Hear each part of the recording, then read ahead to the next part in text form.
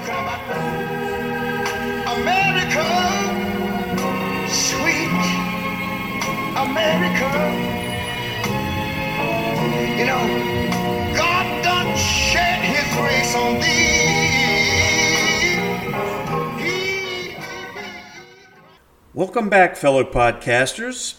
It's Freedom Friday, and time for another episode of Jeff Fry, an American conservative. So over the last couple of days, there's been a rather interesting set of events happening. And all of these things center around the election results from the last presidential election. Now, I'm not trying to be a conspiratist of any kind, but apparently we have 73 million Americans who all just don't exactly want to drink the Kool-Aid that the Democrat Party and the mainstream media has been feeding us ever since this whole election process started on November the 3rd. Oh, sure, we were forewarned by the media that Joe Biden's mail-in ballots would show up a little bit later in the night, and it would look like Trump had an initial lead. And don't be surprised, they said, if these apparent leads would vanish by night's end.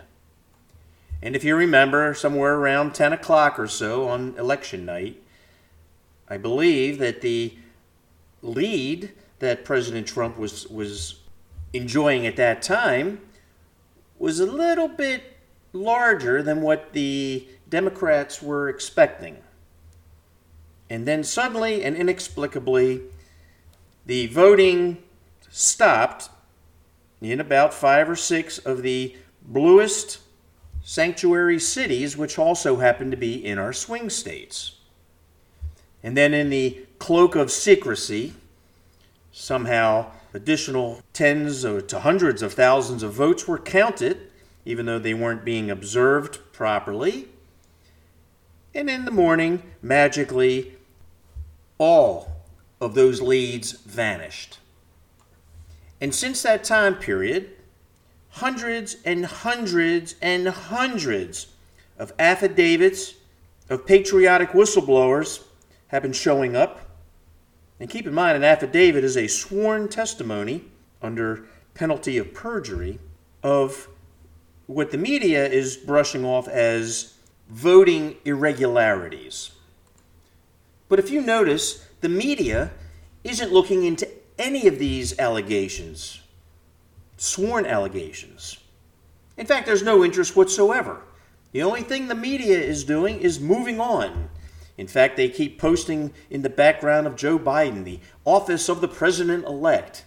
What a bunch of crap that is. When did that start becoming an office?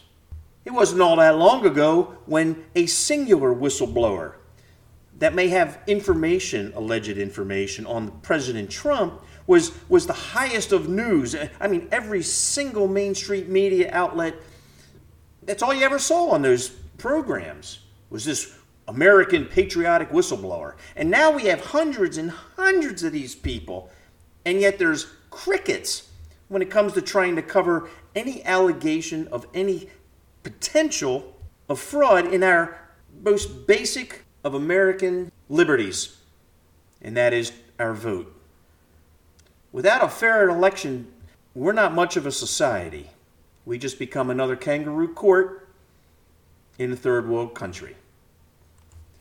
So where you have the media out there, all they're doing is boasting about how all these are nothing but groundless allegations and there's no evidence. Well, let's talk about a little bit of that evidence that's showing up, can we? And I'd like to start in Michigan, because Michigan was granted hearings that these people that filed affidavits could come in under oath, and they could once again plead their cases in front of a panel of election judges.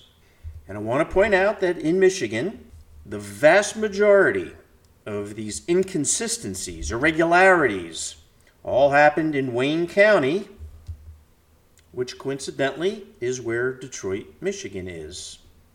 And there are basically 4 big takeaways from these hearings. Let's go through them. The first one had to do with the amount of dead voters and vacant addresses that showed up. Now, apparently in the city of Detroit, there were approximately 172,000 absentee ballots that were sent in, and approximately 1,000 of those, or right around 1%, a little bit under 1% of those, were from people who were no longer living. Now, the media coughs that up by saying, hey, there are times when, a person sends in an absentee ballot and then they pass away between the time period they filled out the ballot and the time the election actually takes place. But I dare say 1%, and only in the city of Detroit, did this large amount of absentee ballot people died. And coincidentally, all were for Biden votes. And then we go to the addresses that have been looked at. Because almost 10% of them, over 15,000 of these absentee ballots that were sent in, were addresses that, when looked at, were either vacant lots or burned down houses. 15,000 of them. Now keep in mind, these are all done under people's sworn affidavits subject to perjury. Now the next thing talks about some hypocrisy about how the media has changed their language a little bit about how they defined this voter fraud that took place. First of all, it said there was no voter fraud at all. Then they said that there was no widespread voter fraud. And currently, we're hearing that there's no widespread voter fraud that could possibly change the results of the election. There was also testimony about these Dominion voting machine systems. And they were talking about how these votes were being tallied up. And they referred to this as fractional vote data. And what is fractional vote data? It's a decimal point. So apparently these machines were clearly showing that at their vote tallies, let's say one machine may have had 22,350.6 votes tallied. The 0.6, interesting, because this was one of the ways they were showing that these algorithms for suppressing or changing vote data was being used. Let's face it, when you put a ballot in, you don't put 0.6 of a ballot in, do you? But if you had an algorithm which perhaps said that you wanted 83% of the votes tallied to go to Biden and 17% to go to Trump, there's a possibility that you have these fractional amounts. There was testimony about these machines being connected to an Ethernet cable. And the Ethernet cable was connected to a router. And the router was connected to all of the other computers in the network, which was managed by all 503 of the precincts in the city of Detroit. Now, why do you think they all needed to be connected? Weren't they kind of counting on their own? Or is this maybe another piece of proof that they were tied together for this algorithm vote count thing going on? Then we had Melissa Carone, who was a Dominion contractor, who said that she was talking to an employee at Dominion who claimed that he had been at a storage place called the Chicago Warehouse. But this Chicago Warehouse apparently was not in Chicago. It was in Detroit. And in this warehouse, very secretive things were being done. And again, this was being testified under oath. And that for 27 hours, when Melissa Carone was at that location, she said she'd never witnessed a single ballot for Trump. And yet, she saw ballots that were counted multiple times. Wow. And lastly, they had a person named Michael Dubio, who testified that he saw a truck carrying ballots coming into his voting center. And this truck was bringing these ballots in between 3 or 4 o'clock in the morning. And when asked why they didn't question these ballots when they were coming in, he testified that he didn't think that he had to because a supervisor was standing right there next to him. Patty McMurray, she said that she saw a number of ballots that was registered as military, but it was the same Xeroxed copies, time and time again, being put into the machines. All of them were Biden, not a single Trump vote. She also testified that workers were entering names and addresses that had phony birth dates. And she said they would sit there and override the system and allow them to enter non-registered voters. And through the course of the day, there were hundreds, well, maybe 100, people that testified, story after story after story. And why are these people doing this? Is this a conspiracy? Come on. And yet, even in today's news, not a single no one's questioning this. No interest.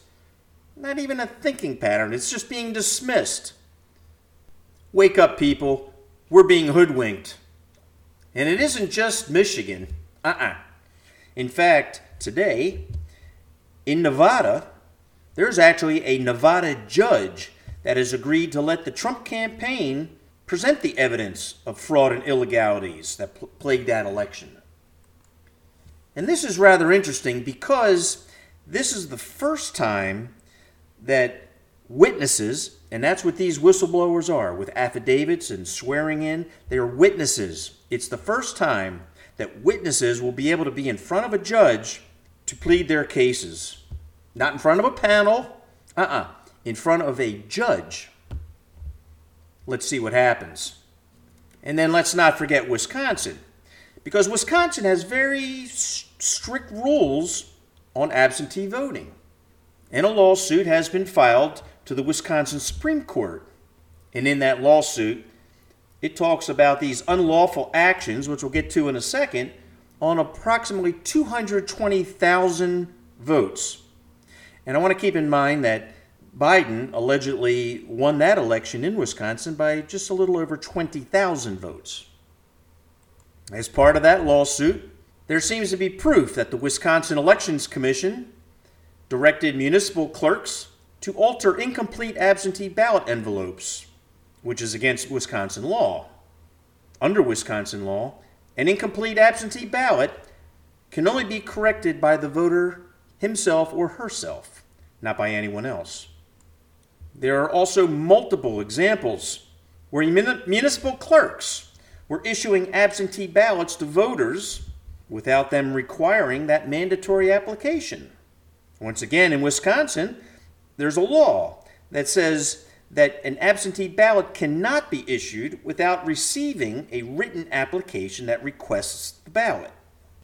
I want to clarify that this Wisconsin thing, truly most of what we're talking about here with these affidavits that are alleging these irregularities come out of Milwaukee, Wisconsin. And when you go back to those written applications, there were tens of thousands that were issued, apparently, without written requests. Wisconsin also has a rather rigid voter identification, which is essential to their integrity of the election. And the only ones that may be able to use that absentee voting status are voters that are indefinitely confined under circumstances, or being physically ill, infirmed, elderly, or disabled. And yet more than 20,000 voters, 10 times the amount in previous years, claim that status and return their ballots without the proper identification. And finally, in the city of Madison, they talk about illegal or unlawful polling locations. And they're talking about over 200 parks and city locations. These unlawful polling locations were held outside of the county's approved polling locations and did not follow the state's strict absentee voting requirements. So hold on to your seats. I don't think we're quite through with this yet. I know the time clock is clicking, but you know what? This has nothing to do with the time clicking down. We're talking about what appears to be a widespread fraud situation. And you never know. After this Nevada thing goes through, maybe that'll be the crack that's required so that other judges may give same opportunities in some of these other states. Because once you get in front of a judge and start putting what appears to be sworn affidavits and witnesses, then, and only then, maybe we finally get some justice and integrity back into our election process. I want to thank you for logging in for me this week, and I look forward to our next talk. I am Jeff Fry, an American conservative. I'll be back next week with more to talk about. In the meantime, keep us, U.S., the United States, in mind. Thank you.